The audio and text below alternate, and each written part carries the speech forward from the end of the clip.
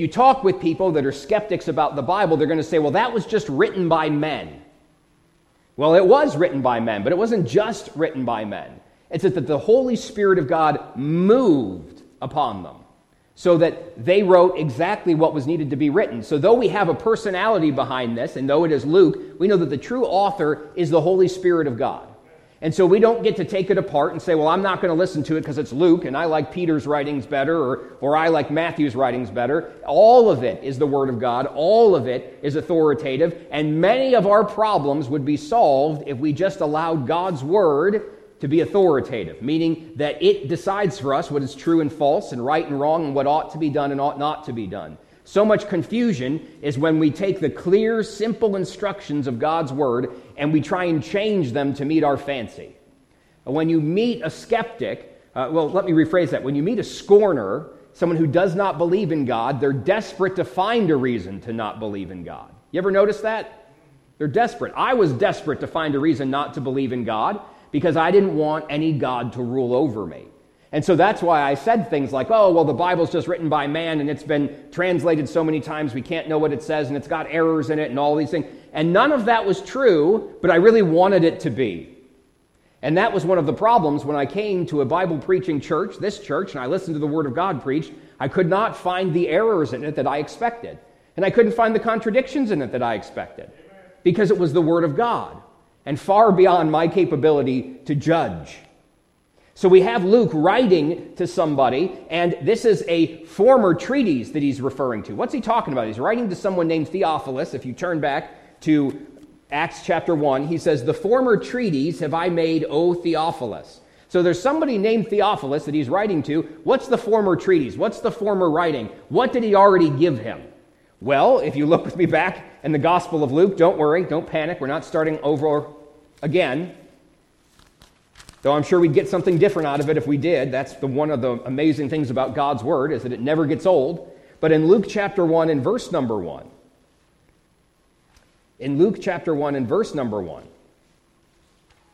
notice the introduction. He says, for as much as many have taken in hand to set forth in order a declaration of those things which are most surely believed among us, even as they delivered them unto us, which from the beginning were eyewitnesses and ministers of the Word, it seemed good to me also, having had perfect understanding of all things from the very first, to write unto thee in order, most excellent Theophilus, that thou mightest know the certainty of those things wherein thou hast been instructed. So the Gospel of Luke was written as an account of exactly what happened.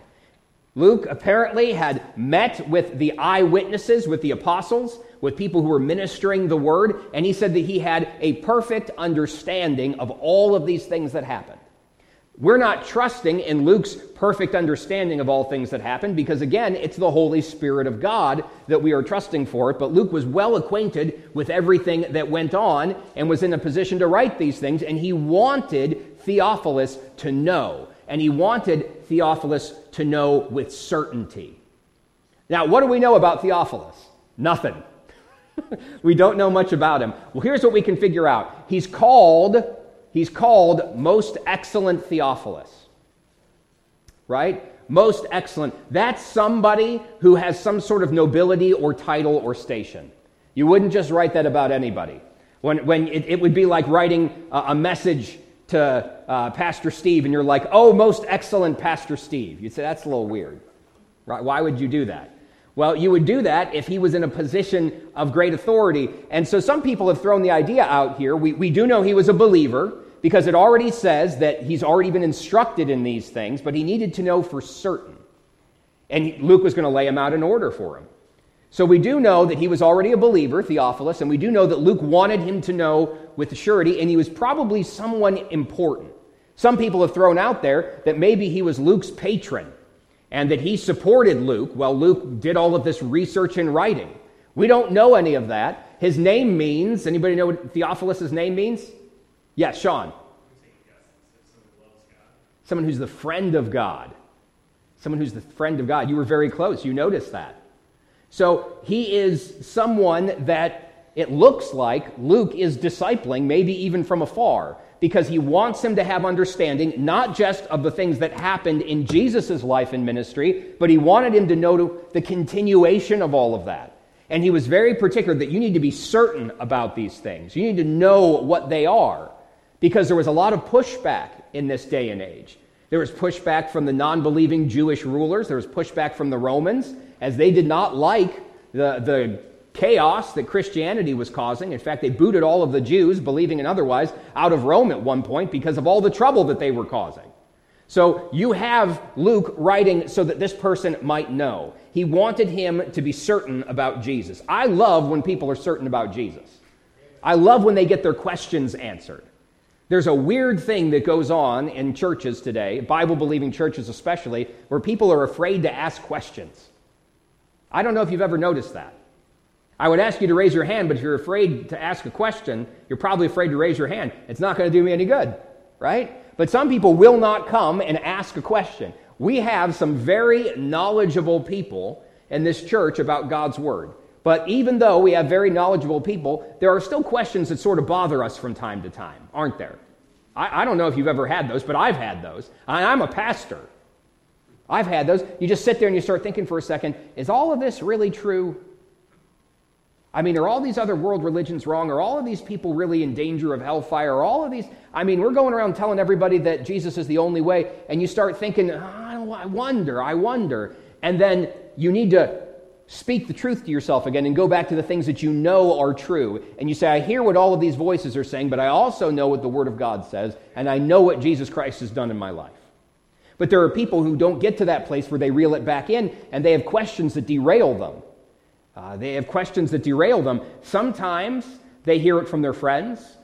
Sometimes they hear it online through social media. Sometimes they hear it in a college classroom or in a boardroom or in their boss's office at work. They hear all sorts of things, and they never got the questions answered. I know somebody, and it's grievous to think about, but I know somebody who didn't get their questions answered as a teenager.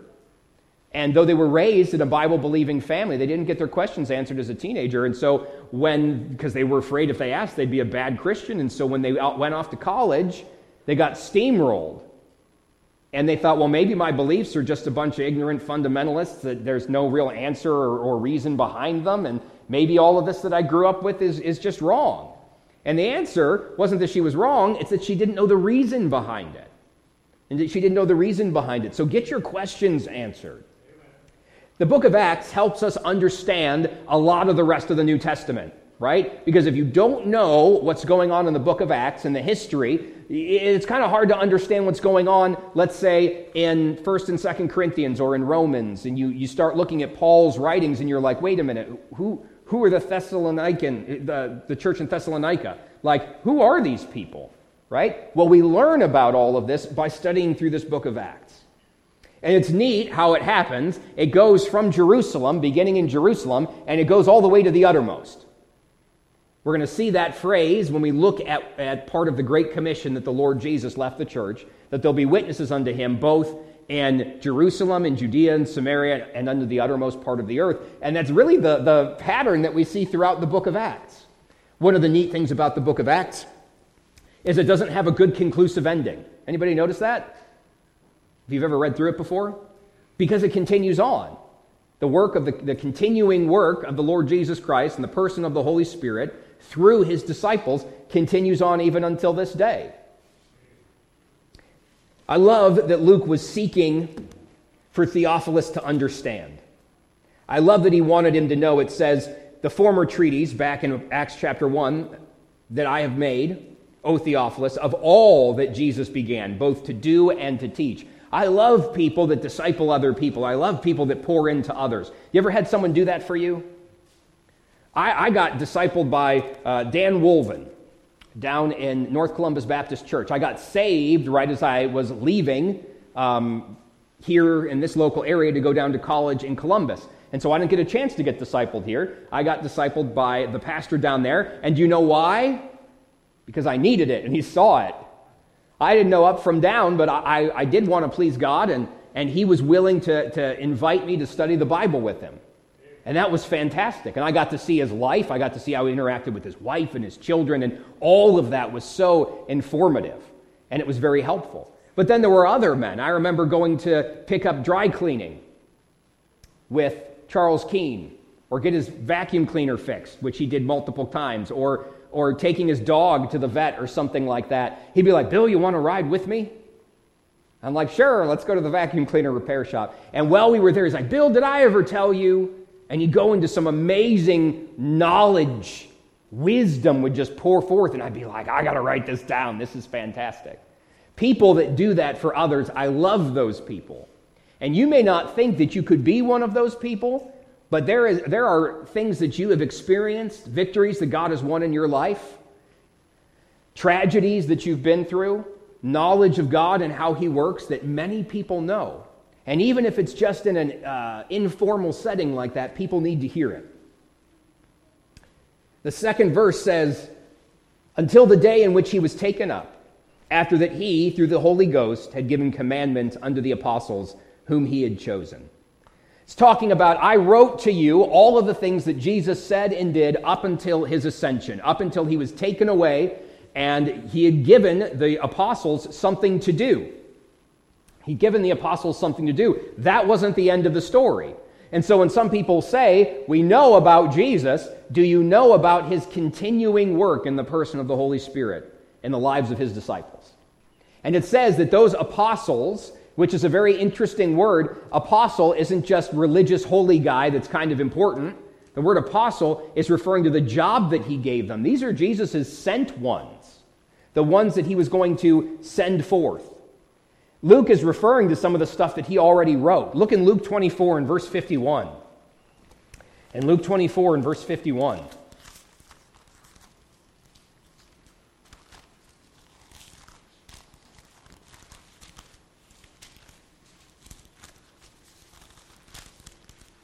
In Luke 24 and verse number 51, and it came to pass, while he blessed them, he was parted from them and carried up into heaven.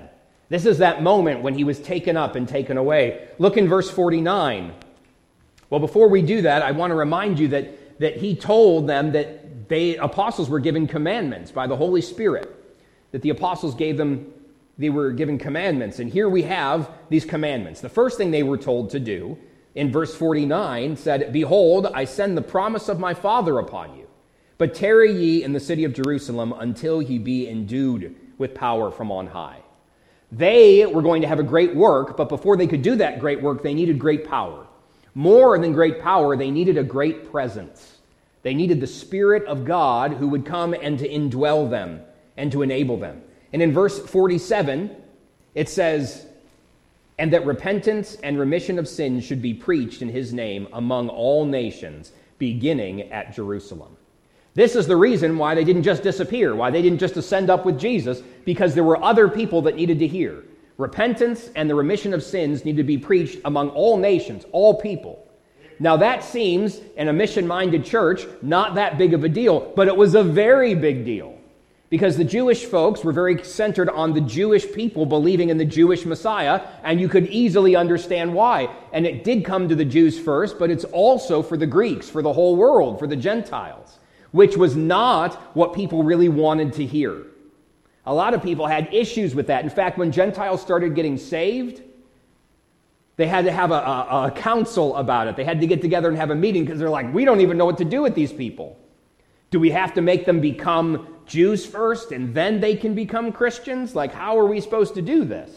And they didn't know, do they have to keep the law and not keep the law? It caused all sorts of trouble, but this was exactly what Jesus wanted to have happen. He said that repentance and remission of sins in his name needs to be preached everywhere, and they were going to need the Spirit of God. And so though they were told to go, they were told to wait a little bit beforehand. These apostles, look in John 20, would you please? In John 20, we said that this word has to do with sent ones. That they weren't just people who heard, they were disciples, they were followers, the 12 disciples, and then they became the 12 apostles. And now they are being sent out. In John chapter 20, in verse number 20,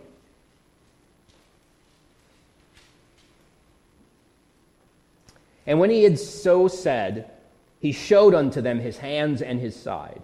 Then were the disciples glad when they saw the Lord. Then said Jesus unto them again, Peace be unto you. As my Father hath sent me, even so send I you. Jesus was the first sent one. He was sent by the Father to reveal the Father to us, to live that sinless life, to be that perfect sacrifice for us, and to prove by the resurrection that he had power over death, hell, and the grave. And he fulfilled what the Father asked him to do. And he said, just as the Father sends me, I'm sending you. Now, did the Father ever abandon Jesus before the cross? Absolutely not. Absolutely not. And in the same way, Jesus says, I'm not going to abandon you. I'll be with you always, even unto the end of the world, he said. Amen. And so this same kind of sending is now what they have been sent forth and what they have been commanded to do. Back in verse number 2 of the book of Acts, it mentions that Jesus called them, that Jesus chose them. It says the apostles whom he had chosen, back in Acts chapter 2. Did you see that? They had been chosen, they had been called for a great work that God has asked them to do. Not everybody was chosen to be an apostle. In fact, if you want to think about the term apostle, they said, and we'll look through that here, that if you want to be an apostle, you can't just have anybody be an apostle, right? We'll see that here in our coming lessons. But what we do find in the lives of these men is that God had a special calling on them. Did you know that God has a calling on each one of us? You have a call of God on your life. You say, is everyone supposed to be an apostle then? No, I don't think any of us were alive with the earthly Lord Jesus Christ. We didn't get to see him like Matthias and the others did. But we do have a call to be with him. Jesus first, before he sent the disciples out on their first beginner missionary journeys, their little ones into the villages where he himself would go, he called them first to be with him, and then he gave them power and sent them out. We're all called to be with the Lord Jesus Christ. We're all called to walk in his ways. We're called to keep his commandments because we love him. We're called to tell the good news. That's not something that was just for the apostles. That was given to the entire church, and you and I are a part of that. So we all have a call on us, but some people do have a specific calling on their life in a vocational ministry type way. And I believe that that is something that dad and mom can't call someone into ministry. The pastor can't call someone into ministry. Your godly, dear old aunt can't call you into ministry or somebody else. It has to be something that God does that's special in a person's life. I don't know if you're familiar with Charles Spurgeon, but Charles Spurgeon had a very informal type college where he would train students. And he wasn't big in college himself. He never got accepted into anything like that. Apparently, he was trying to go to seminary at one point, and he was sitting in one room, and the person that was supposed to interview him was sitting in another room, and they didn't know it, and they missed each other, and that was his one opportunity to go, and he never went. But God gave him great wisdom. He was a man of the Word, and he studied, and he read what he got his hands on. All that aside, he said, if you can be anything other than a preacher, you ought to be. He said, if you can be anything else, if you can be happy being a grocer, he said, go be a grocer. Studying the law, go study the law. He said, but if you can't, if there's something that burns inside of you, there's a calling on you that would make everything else less than, then you ought to do it. Not that being a grocer or studying the law or whatever other examples he gave at that time were bad things, but one should not undertake vocational ministry unless they know that the Lord has called them to it. Because there are times, as we see in the life of the Apostle Paul, when they went through some hard stuff, and you have to know that the Lord's in it. We'll talk more about the call of God later. But I think it's important, and I love people that have considered whether or not God has called them into full-time service. I think we ought to know why we're here and not there. I think we ought to know why we're here and not there. Why aren't we overseas? Why aren't we missionaries in Albania? Right? Why aren't we in these different places? Well, perhaps God has called us and we're exactly where we need to be. But considering what the Lord might have for us. And remember, nobody is too old to be called. Nobody is too old to be called. My friends Bob and Liz Patton were 52 years old when they were called into mission and work. He had had a very long, successful career as a cardiologist. He had set up hospitals in other countries. Before he was even saved, he set up a mission hospital in Liberia, right? Pretty neat guy, and you'd think, oh, his story's written. No, missionary to Suriname. The people didn't have the Word of God and the common language there, and so he was used of God to translate the Bible into Suriname Tongo and get a commentary out there, and 7 years of Bible teaching on the radio and it's just amazing. Amazing. And he's still teaching. He's like 150 years old. It's fantastic. I got to get him and his wife up here sometime before they can't travel. Verse number 3 in the book of Acts. To whom also he showed himself alive after his passion by many infallible proofs, being seen of them 40 days. Notice that phrase there, many infallible proofs. This is a very specific phrase. He's a specific guy. He's a smart guy. Luke's a smart guy. And what he says is that Jesus had very convincing evidence that he was alive after he died. That's what the passion is. That's his suffering. That's his going to the cross. There were many infallible proofs. Not like one, not two, not three. Many infallible proofs. Convincing arguments. Right? Do you ever notice how in cults, they usually have some sort of miraculous thing at the basis of them, but nobody was ever there to see it? An angel came and spoke to me and helped me find these tablet things in the ground, and boom, you've got a cult. Like, well, did anybody see the angel appear? No, I was out by myself. No one saw the angel. Came to me. Nobody did that. Muhammad supposedly had some sort of vision where God spoke to him. Did anybody see that? Nope. Nobody saw anything like that. When Jesus died, it was a public execution, witnessed by all of his enemies and his followers. When he rose from the grave, he was seen and proved to be alive by many infallible proofs. We read just a moment ago that when they saw his hands and his side, they were glad when they saw the Lord. He said, look, touch. He had to sit down and eat a meal with some of them so they knew he wasn't a ghost. Right? Think about that. He wanted them to be sure. In fact, over 500 people at the time of the writing of this, most of them still being alive, saw Jesus alive. Look in 1 Corinthians 15, would you? In 1 Corinthians 15. The Word of God saying that Jesus rose from the grave is more than enough for me, but you and I will run into people that don't take the Word of God as the Word of God. And so it's good for us to be able to explain to them, listen, Jesus' disciples didn't just start some story like the enemies of Jesus said, that, they stole his body away and pretended that he rose from the grave. No, he was around for 40 days appearing to people supernaturally and was seen by hundreds of people that at the time of this writing, you could have gone and verified it with those people. Did you really see the risen Christ? Oh yeah, we saw him. Are you sure it was him? Absolutely was him. 1 Corinthians 15 and verse number 1. Moreover, brethren, I declare unto you the gospel which I preached unto you, which also ye have received and wherein ye stand, by which also ye are saved, if ye keep in memory what I have preached unto you, unless ye have believed in vain. For I delivered unto you, first of all, that which I also received, how that Christ died for our sins according to the Scriptures, and that he was buried, and that he rose again the third day according to the Scriptures, and that he was seen of Cephas, then of the 12. After that he was seen of above 500 brethren at once, of whom the greater part remain unto this present, but some are fallen asleep. I want you to think about how many people would all have to be in on a conspiracy in order to make that happen. How many people would all have to have a mass hallucination in order to have this happen? No, many infallible proofs were the basis of this learned man's faith. We have the Word of God on it as well. Now, we know here that Jesus, when he stuck around for 40 days, back in our verse, that he discussed things of the kingdom of God with the apostles and spoke to them, was seen of them. So this is just the introduction. We're going to keep things brief for tonight, but we're going to get into here shortly about what Jesus was going to call them to do. And this is one of the most exciting books of the Bible. One of the most exciting books of the Bible, and we're going to go through all of it. But tonight, let's pause here and talk about some points of application.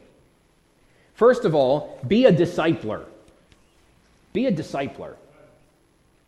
Luke was instructing Theophilus in the faith. Luke knew something. Luke had experienced something. He'd seen something because of his own conversion, of his own searching out of the eyewitnesses, of his own travels and ministry along the Apostle Paul. He had seen some things. He had experienced some things that not many other people could talk about. I mean, how many traveling companions did Paul have? He had some, but it wasn't like there were hundreds of them. So he had seen miracles at the hands of the Apostle Paul, done by the power of the Spirit of God. Theophilus was already a believer, but he needed more. He needed to be grounded. I really believe that everybody ought to have that discipling experience in your life. Many people, unfortunately, never have somebody take that interest in them, or they don't really make themselves available for that. What ends up happening is that there ends up being holes in your faith and practice. There ends up being holes. There are things that nobody ever sat down and explained to you, and you're like, wait a minute, that's in the Bible? I didn't know I was supposed to do that. I didn't know that that was what that meant. I didn't know I had access to all of this. You mean this is how you live the victorious Christian life? Man, I wish I knew about this years ago. I wish I'd seen somebody learn how to go through suffering in the power of the Spirit. This is fantastic, right? If we don't have that systematic grounding like Luke wanted Theophilus to have, we're going to be missing out on some things.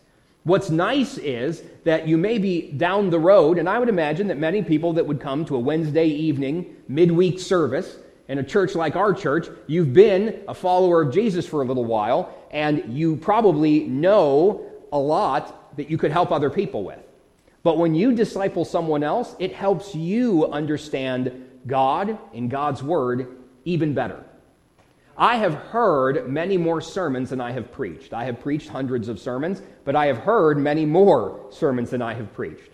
Perhaps one day as I get older and the Lord tarries and allows me to live, that might flip-flop. But you know what? I don't remember any of those sermons nearly as well as the sermons that I preach. Do you know why?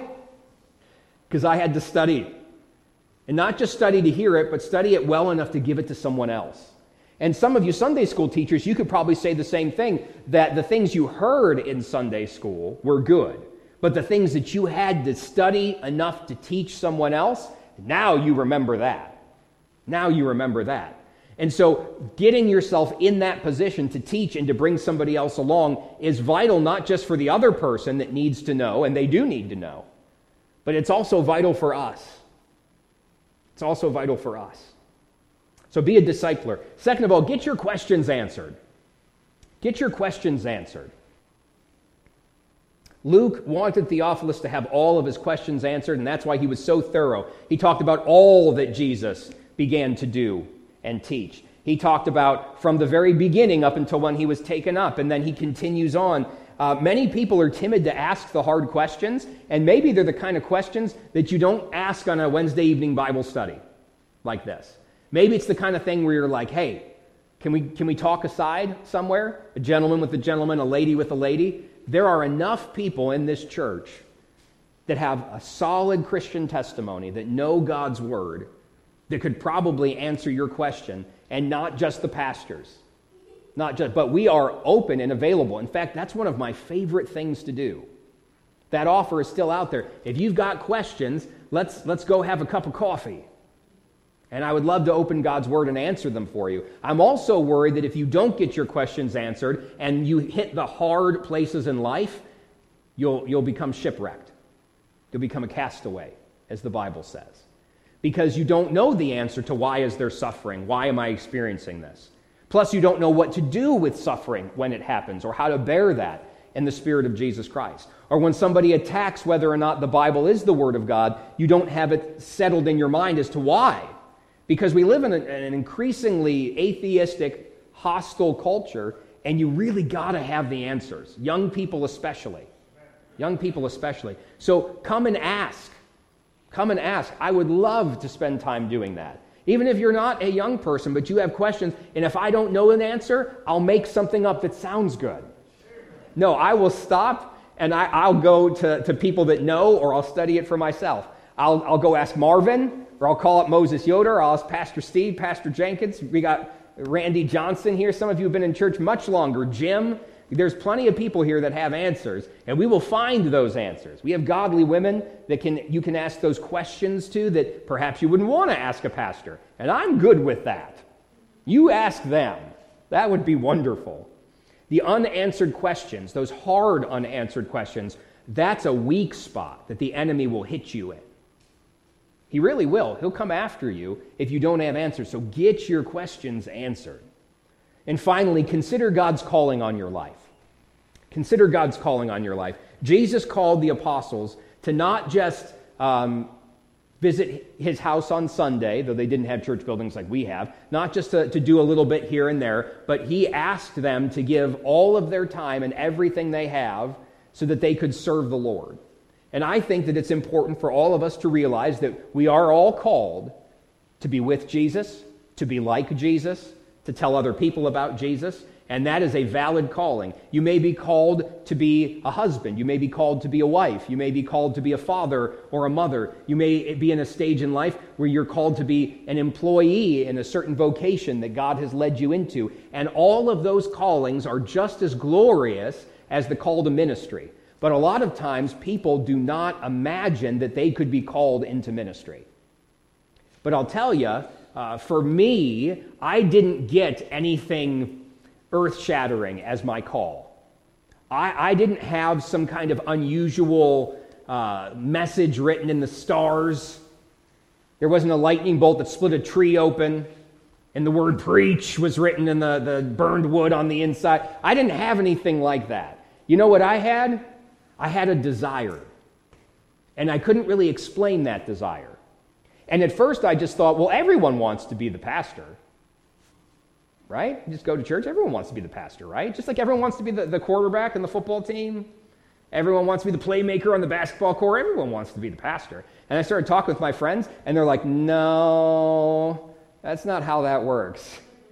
Not everybody wants to do that. And he began to grow the desire in my heart and wither other desires in my life until I got to the place where it was a struggle at times, but I knew that God had set me aside for the preaching of his word. And I do believe that God will call people even when they're young and put a desire in their heart. He'll call people when they're not young too, but I know that my wife from a young age felt like she would in some way be in full-time ministry, and she just knew that. She had surrendered to the Lord. So be surrendered to whatever he has and consider it. Consider it. It's good that I struggled with it. It's good if you struggle with it. Even if you come up with the answer that God does not want me in full-time vocational service, it's good to know that so that you know that you're where God wants you to be. So consider God's calling on your life. Couple of questions before we wrap up. What does it look like to disciple someone in the faith? What does it look like to disciple someone in the faith? I alluded to a few things, but what does that look like?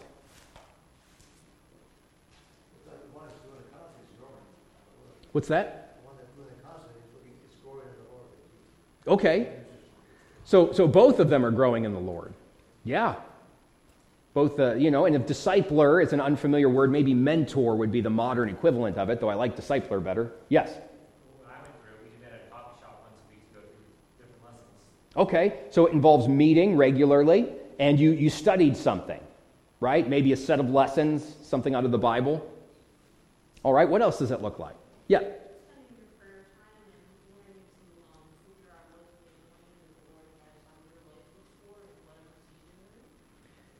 Yeah. I learned to pray by praying with other people.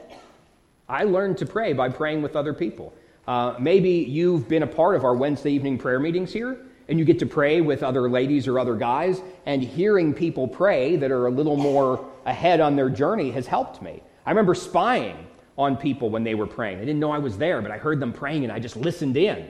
Because I'm like, is that how you pray? I don't know how to pray, right?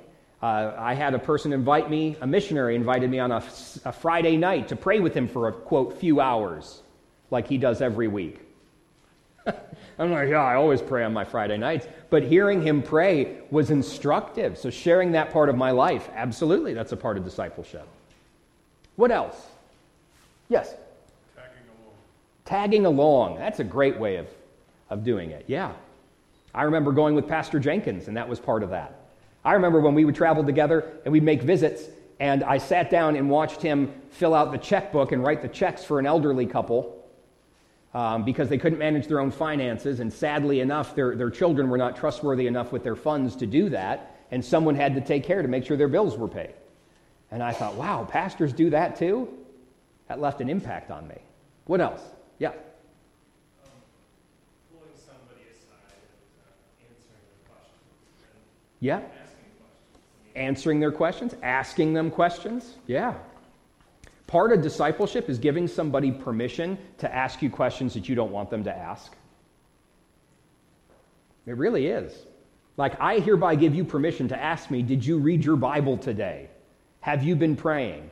How are things between you and your wife? How are things between you and your kids? How has your thought life been? What have you been struggling with? Where is the devil attacking you? Right? Not a lot of people would want everybody bringing that up to them, but when you get in that discipleship relationship, that accountability part of it is wonderful in the growth that it provides. Lena, and then we'll go over here to Kelly. Yeah, what does it look like to disciple someone? Help them. Help people in need, yeah. You can serve the Lord together. You can help the disciplee. The disciplee can help the discipler. Yeah, Kelly, one more.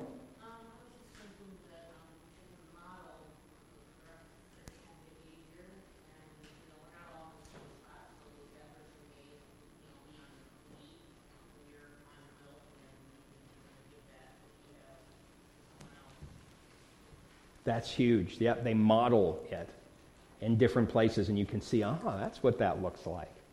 That's what that looks like. Good things. What are some of the hard questions that people are afraid to ask that generally end up shaking someone's faith? What are some of the hard questions? I alluded to a few, but yeah, Kiara? Yeah, is this really true, or did somebody make this all up? It's a really important question to know the answer to. If you're going to give your life to something, it better be real. More so, if you're going to give your eternity to something, it better be real. What else are some of the hard questions? I'm going to call on Sean in a minute if nobody volunteers. Yeah. Why won't God answer his prayer? Why won't God answer my prayers? Yeah, Chris? Why do bad or painful things happen to Christian people? Yeah, why do bad or painful things happen to Christian people? Yeah, Greg? How do you know God's leading? It's a good question. Yeah, anyone else have hard questions? I'm writing this down for future sermons. Yep, Randy? How do you know if God's calling you to full-time service? How do you know if God's calling you to full-time service? Yeah. That's important. Yes, Kiara? How do I pray? Sometimes people they think like you're just, all of a sudden, everyone knows how to pray. No, you've got to be trained. Yeah, Becky?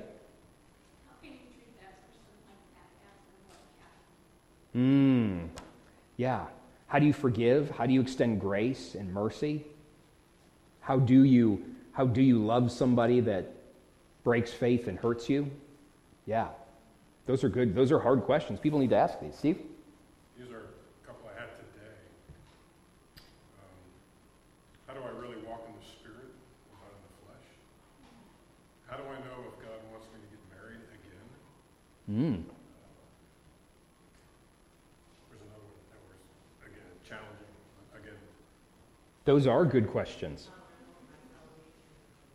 Yeah, how do I know if I'm really saved? Is it real? Is it real? You have doubts. Well, one more. Why do we need to get baptized? Yeah, that is an important question. What do you think it looks like? What do you imagine, or from your understanding, or things that you've read, or those of you that were called into full-time Christian service, what does it look like to be called? Randy, what does it look like? Tell us, answer everybody's questions.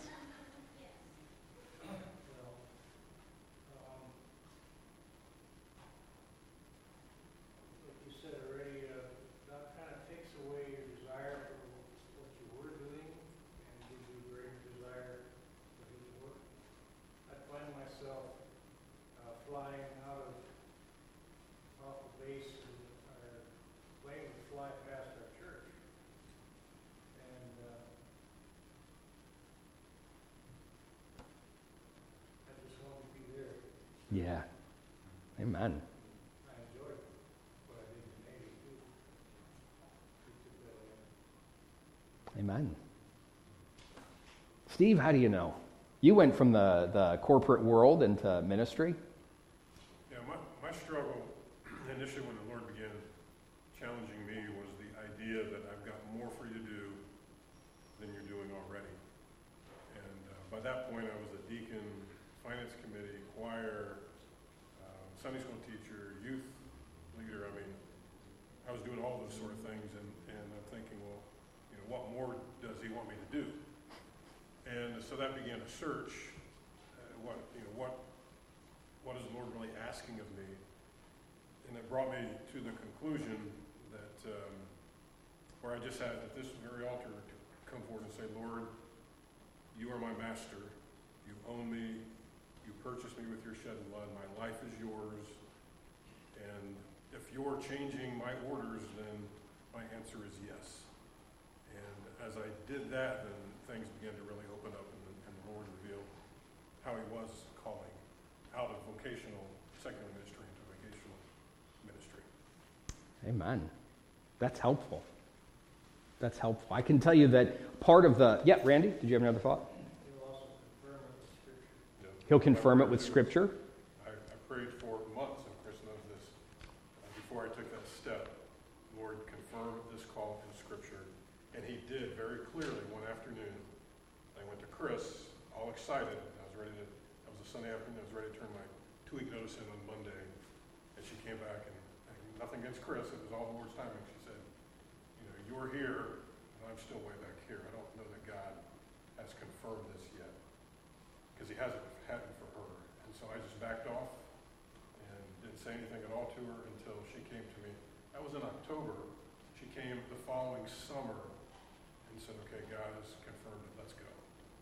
And Amen. So it was like an 8-month period of time where I just continued to wait until God made it clear to her that that's how he was leading in our lives. Amen. That's good. Yeah, if you're married, then you're one. You and your spouse are one, and he's going to lead both of you. He's going to lead both of you. I think the act of surrender is very important. That you say, Lord, if you do want me, I'll go. I think that is one of the beginning things that happens. That, Lord, if you do want me, I'll go. I think that if we don't get to that place, then it's hard for us to hear the rest. I remember there was a service that I was in. It was a revival service, and they were asking how many people here, if God called you to missionary service, you would go. If God called you, you would go.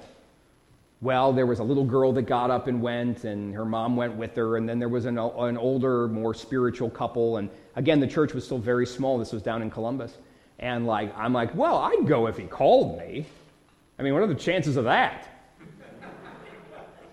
Right? So I got up and I went down there and stood in front, and there was some other object lesson he did with the lighting of a candle and the devil trying to blow it out and responding to the call and all that. Little did I know he was going to take me up on that.